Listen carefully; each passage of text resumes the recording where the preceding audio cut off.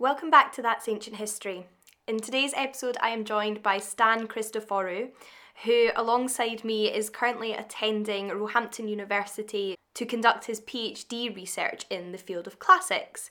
And he is going to talk a little bit more in detail about his research, which is all about combat trauma in ancient Greece. When I first learned about Stan's topic, I was absolutely fascinated. It examines the way in which we can use modern psychology to reflect on antiquity, and also tackles an element of ancient life and ancient literature that perhaps hasn't had the attention it deserves thus far. So rather than keep all the questioning to myself, I thought I would interview Stan for all of you today so we could learn a little bit together. Thanks for joining me. No problem. Or just sit there silently, it's absolutely fine. I haven't actually asked in advance. Do you want me to refer to you as Stan Christoforou or Constantine Christoforou? What's your professional name? Well, my professional name is Constantine, but I suppose everyone knows me as Stan now. Okay. Yeah, so This is a casual environment. Yeah, go with Stan. Go with Stan, okay. Yeah. Stan is a fellow PhD with me at Roehampton University who's looking at combat trauma in ancient Greece. Is that the working title? Or? Yeah, combat trauma in 5th century. 5th century, Greece. specific. Yeah. Well, century before me. We'll narrow it down. Okay. Eventually. A lot happened in that century. Yeah, that's true. Fair. I know this is one of those things when we talk about ancient Greece a lot, you refer to a century as if it's no time at all, when a lot does change in a century. Yeah, a lot, yeah. So I think for the benefit of everybody listening and my own, it would be great if you could maybe tell us a little bit more about what combat trauma is, kind of how do you define combat trauma, So, I mean, it comes under the branch of PTSD, but I'm looking specifically at combat. So PTSD can refer to any kind of traumatic experience, like a car accident or a sexual assault or anything like that. But I'm looking specifically at trauma related to combat. So the things that kind of come out of that are distressing memories, bad dreams, flashbacks, distress when you get reminded of the event, kind of hypervigilance, recklessness, all of these kind of things that happen after, well, for my project, after combat. Yeah. And so this is based on modern definitions of combat trauma. Yeah, so those kind of things that I just listed are out of the DSM, so the Diagnostic Statistical Manual of Mental Disorders 5, which is, the latest one, so that's what it is now. Okay. It kind of became big probably after the Vietnam War. People started to talk about combat trauma and PTSD, and then since then, it's got bigger and bigger. Well, so when I've heard you talk about this before, you seem to have been very cautious to distinguish PTSD from combat trauma. Why?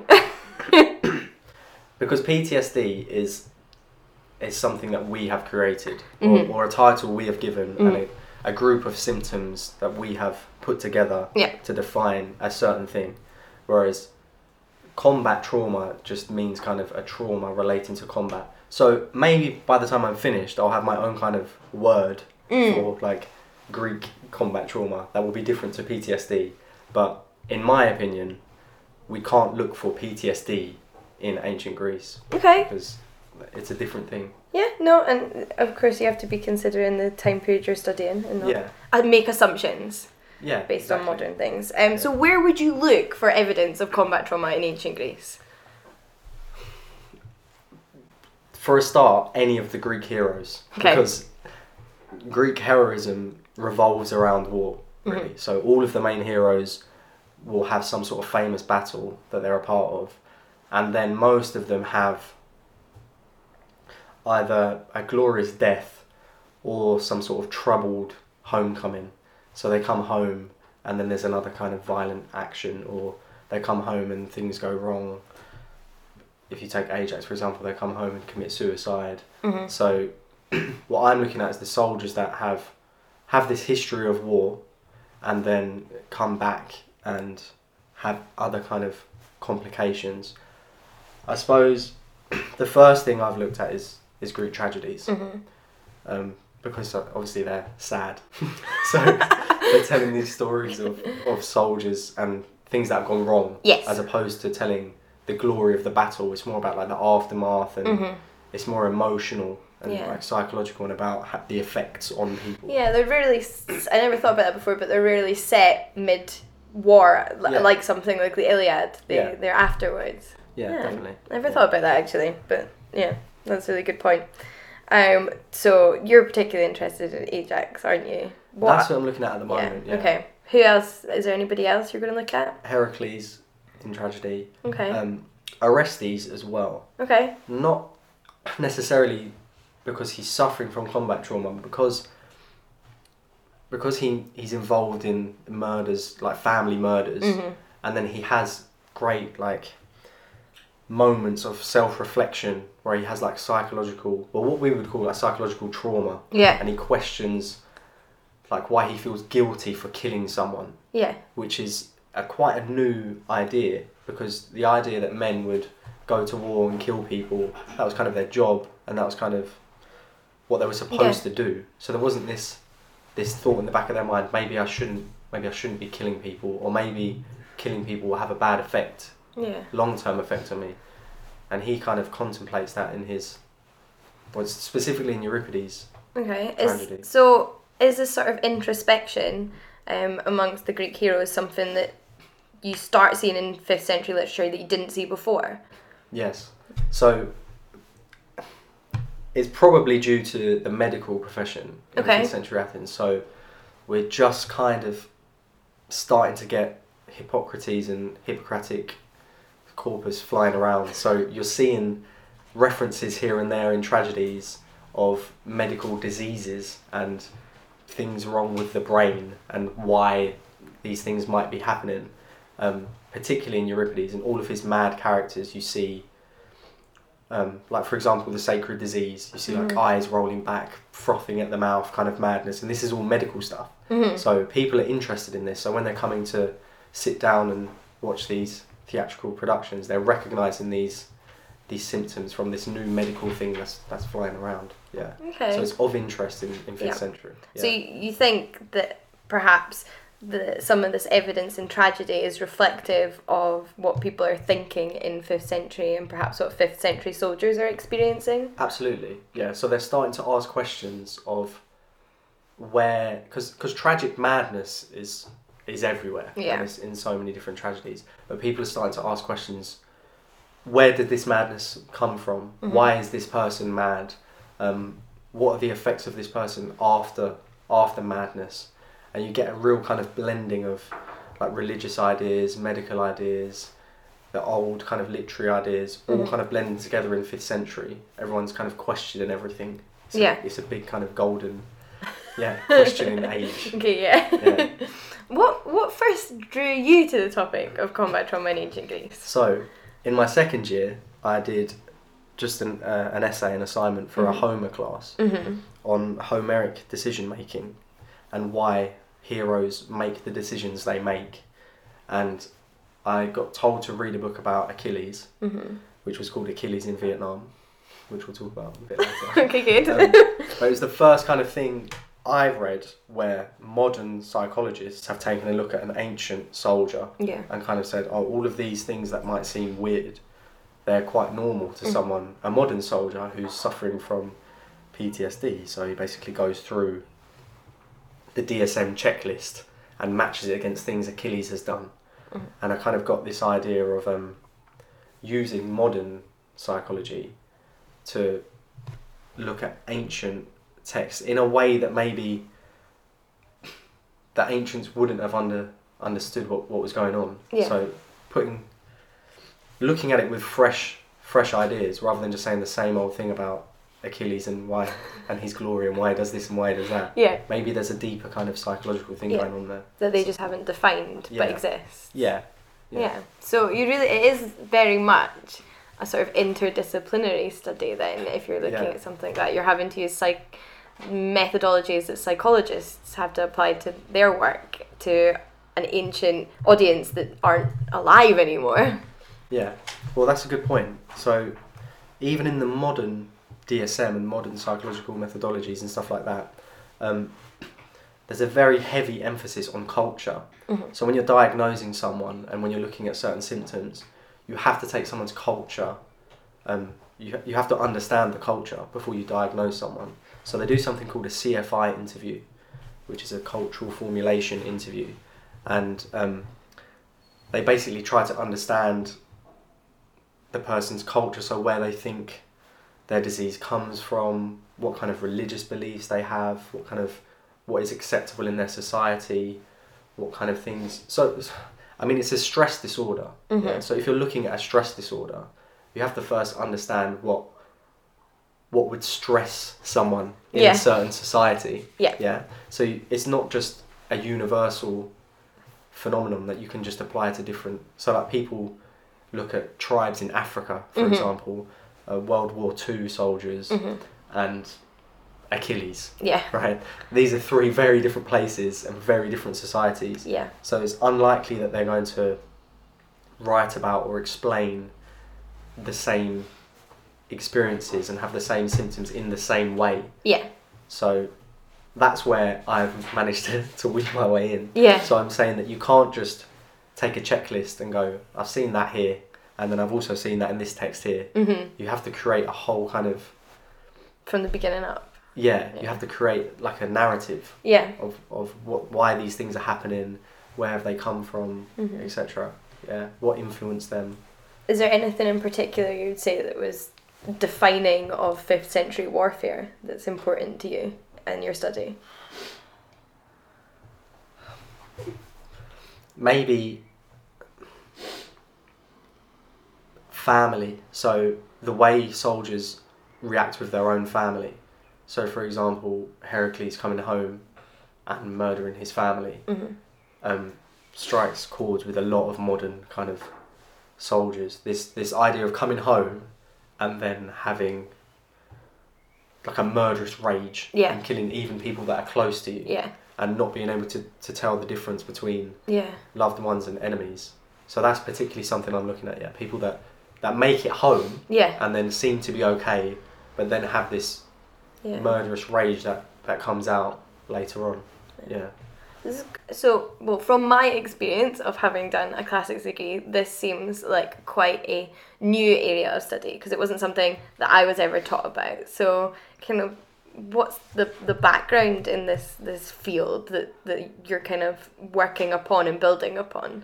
Yeah, so there are two main strands in the field at the moment. So there's the universalists like Shea, who think that experience is universal. So if we're experiencing something today, the ancient Greeks would have experienced it in the same way because our brains are the same and everything's to do with chemical balances and everything's just the same. Time, place, culture is irrelevant. So you can, if that is the case, then you can just go to the latest DSM, and if you find that there and you find that in a Greek tragedy, then it's the same thing. Yeah. They felt the same thing. On the other side, there are the relativists who think that PTSD is a culturally specific disease. So in saying that, if that is the case, there could be cultures that did not suffer from PTSD. I don't necessarily think that ancient Greeks didn't suffer from PTSD. I just think they may have articulated it in a different way to today. So they might not have explained the same symptoms in their text or used the same kind of language, but they could be having similar experiences. That's what I think. So that's what I'm trying to get to the bottom of, a kind of 5th century idea of combat trauma, as opposed to just it being PTSD or it not being there at all. I think we can kind of blend the two together. Is there any evidence of sort of attempting to treat people post-war in Athens or Greece? See, the problem with that is there doesn't seem to be a recognition that war causes psychological trauma.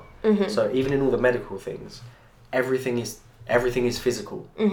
So every time there's a problem, there's something physical going on. There's something inside your body is wrong. And go and eat this or drink this. It's not too different from sort of women's hysteria, is it? It's your womb's fault. Exactly. Exactly. Wandering wombs and stuff like that. So they never really sat down and thought, maybe this is entirely to do with, or this is entirely psychological, because they didn't have psychology.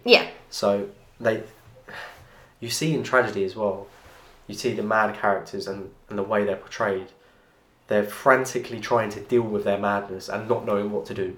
So everything they try to starve themselves, or they try to not speak, all of these different things, but nothing works. Mm-hmm. And it's a perfect demonstration of them not knowing where these things come from and how to deal with them. Mm. Yeah. It's also interesting. It's just something I have never come in contact with until you started telling me about it. And anytime I ever mention it to anybody now, they're like, that's such a fascinating topic. I want to know more. It's a good thing I forced you to come on the podcast. Why do you think this is important? This is very important, okay, for two reasons. There's a massive divide in the scholarship with the universities and relativists, mm-hmm. and a lot of that has got to do with modern stigma mm-hmm. surrounding mental health mm-hmm. and in particular PTSD. So there's this idea that if you go to war and you're psychologically damaged, you're in some way weaker than the man that goes to war and has exactly the same experiences as you, but comes back and is fine. Yeah. Sometimes that happens. Sometimes people go to war and they come back and they're okay. So why does this one person have this trauma, this other person not? So this is where this whole classical thing arises from. So Shea is a psychologist, and he's attempting to heal modern veterans mm-hmm. by demonstrating that even these ancient Greek heroes, all of 2,000 odd years ago, we can even see it here in this literature. It's always happened. It happens to everyone, as a kind of way of dealing with the stigma and demonstrating that even the great people that were celebrated for war mm-hmm. still had a psychological trauma, as opposed to is strong versus weak.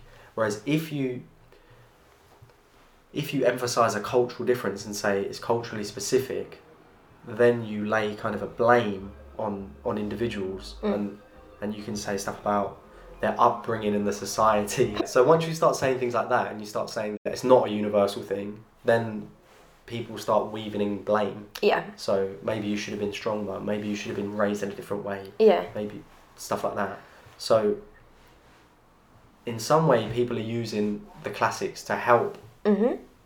People with psychological issues, and they kind of help each other. Mm-hmm. So it's using psychology to learn more about ancient Greek texts, mm-hmm. but also using ancient Greek texts to help modern people mm-hmm. as well.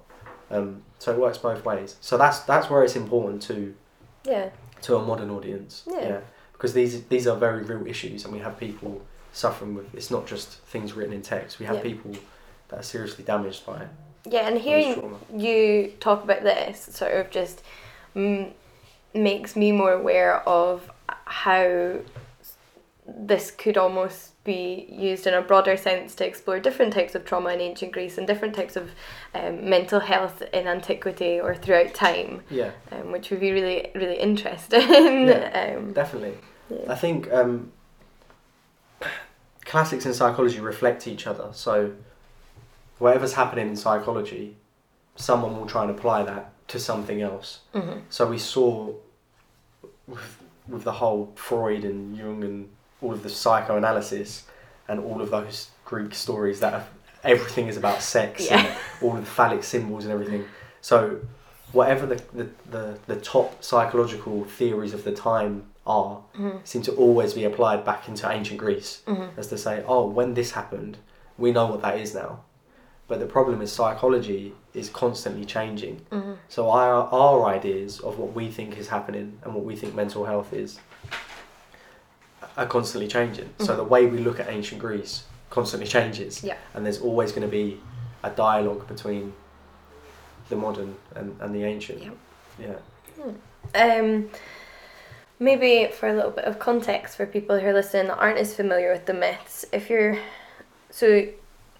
we take something like Ajax or Heracles or Orestes, could you mm-hmm. maybe explain a little bit about the narratives that these are within, that you're looking at the combat trauma within, kind of maybe what happened at the beginning and then what happened at the end? Yeah, so if you take Ajax, for example, the play is by Sophocles, but Ajax is a Trojan hero, mm-hmm. which is quite common in tragedy. You see these heroes sprinkled all around.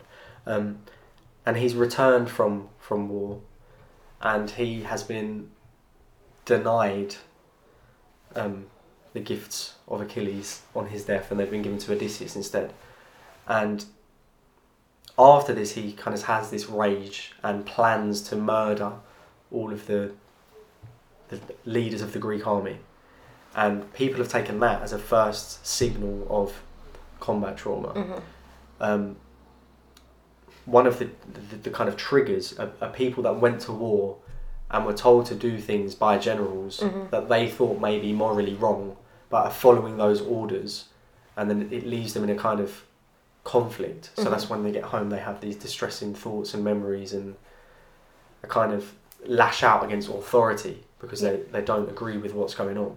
And you can see that there, but it's definitely not recognised by the ancient Greeks. Yes. And then we have the whole tragic thing. So Athena comes down and sends him crazy. So instead of murdering the generals, he slaughters cattle.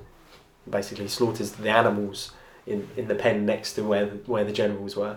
But he thinks he's murdering all these generals, and he ties one of them up and tells people to come and have a look because he thinks it's Odysseus, and he starts whipping him, and he thinks that he's like gained back his control. Yeah. And then once he comes back down to sanity, once Athena kind of releases her spell on him, he has this huge remorse and guilt and regret, and there are great speeches, like long monologues of why he's done what he's done and how it's affected him, and it leads him to commit suicide. So the things that happen in the play, if you take them and try and find them in the modern world, you can find these things if you take it at its basic bare bones. So someone not being happy with the generals in their army, someone having a rage and reckless outburst. You see it all the time, people coming home from war and then losing their mind in the middle of normal society and getting violent. And then after that, kind of having this terrible guilt and going on to commit suicide, which many soldiers do, come back after committing these violent acts and then commit suicide. So that's the one I'm working on at the moment. Yeah. But the problem is, these things are not recognised. So we've put them together as three parts like that. Yeah. But the ancient Greek, what they mostly focus on is the tragic madness, and that's kind of seen as his madness, not him wanting to murder the generals. Yeah. Or his remorse afterwards and his suicide. Not that. The killing the animals and going crazy. That's what the focus is all on. He's more humiliated that he's done that. Yeah. Rather than angry that he tried to kill the generals. He still wants to kill the generals after he comes around to sanity. But he's very much sane then. Yeah. So that's not seen as something that's traumatic. So do you think the sort of inclusion of these things you might be able to point to as signals of combat trauma are included unconsciously by the authors? Now this is the big problem. So this is what happens when you're looking at, say, a tragedy or an epic and, say, a historical text. If someone is displaying a character that has symptoms, let's say, of combat trauma, doesn't mean that he's necessarily aware of what combat trauma is, and he's trying to give this message off. Or if you take someone in a historical text, which is more reporting something that has happened, is that more, I don't know, does that have more authority? But again, with ancient Greek historical texts, we know that there's a lot of fiction in there. So it's hard to, Is there anything comparable in, say, like Thucydides or Xenophon? I mean,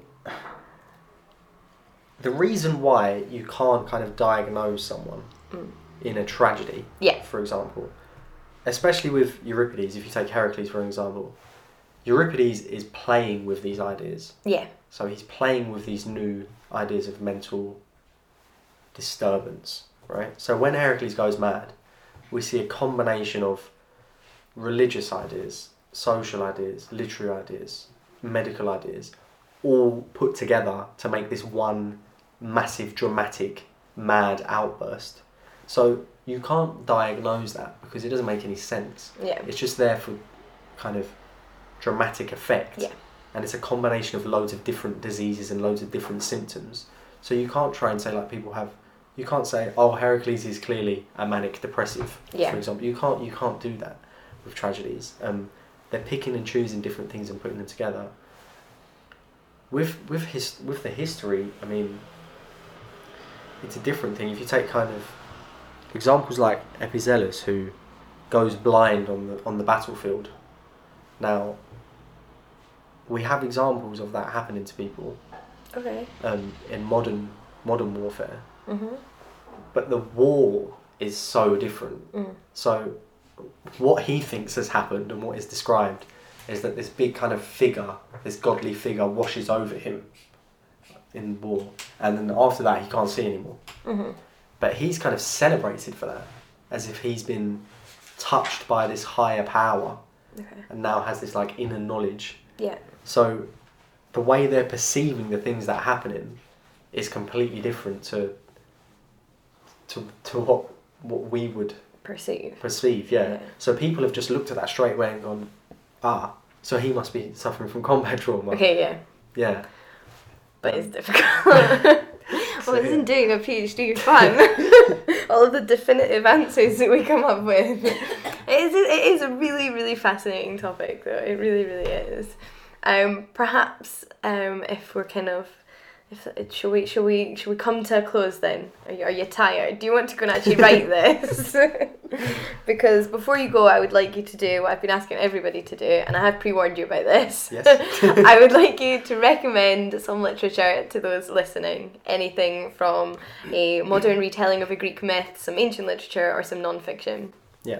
So what I would say, if you want to get involved in this and see where this all kind of started, go and read Jonathan Shea's Achilles in Vietnam. Okay. So the book is called Achilles in Vietnam, Combat Trauma and the Undoing of Character. Mm-hmm. And it's kind of the first time anyone has done this. So use psychology to look at the Greek heroes and say, this guy has combat trauma, right? It's not written by a classicist, he's a psychologist.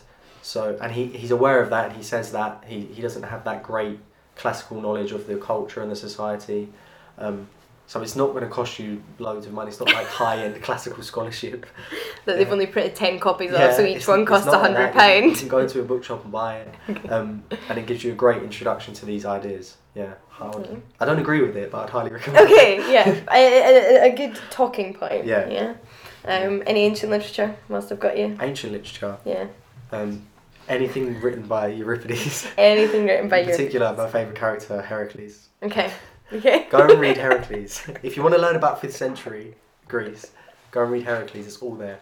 Okay, good. And before you go, do you have any social media accounts that you're involved in that you would like to share with the audience? Yes. Find me on Twitter. Plug. Yes. Please take a few minutes to go to my Twitter page, Classics After the Classroom. The @ is Classics ATC for After the Classroom. And there's a little survey on there that you can fill out, and it's for kind of people that have studied classics at any level and what impact it had on them. So you just go on, say where you studied classics, to what level, and write a couple of sentences about how it's impacted your life. Mm-hmm. Maybe it's helped you go into higher education, or it's helped you in a certain job. We're just trying to get we're trying to advocate classical education. Yeah. So will there be some advocacy of classics on Classics After the Classroom over time? Will you be sharing some of your research? Yeah, so we're going to present this to schools. Mm-hmm.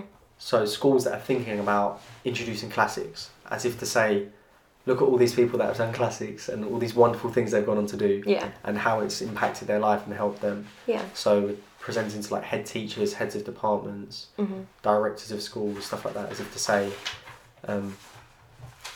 classics is good and you should teach classics. That's the message that we're all about on That's Ancient History. Well, maybe I'll get you back to talk more about that in the future. Absolutely. When I've run out of guests. Yeah. Oh, wow. I'm only kidding. Thank you so much for joining me. This has been very, very interesting. Pleasure. And I'm sure everybody else feels the same. Thank you.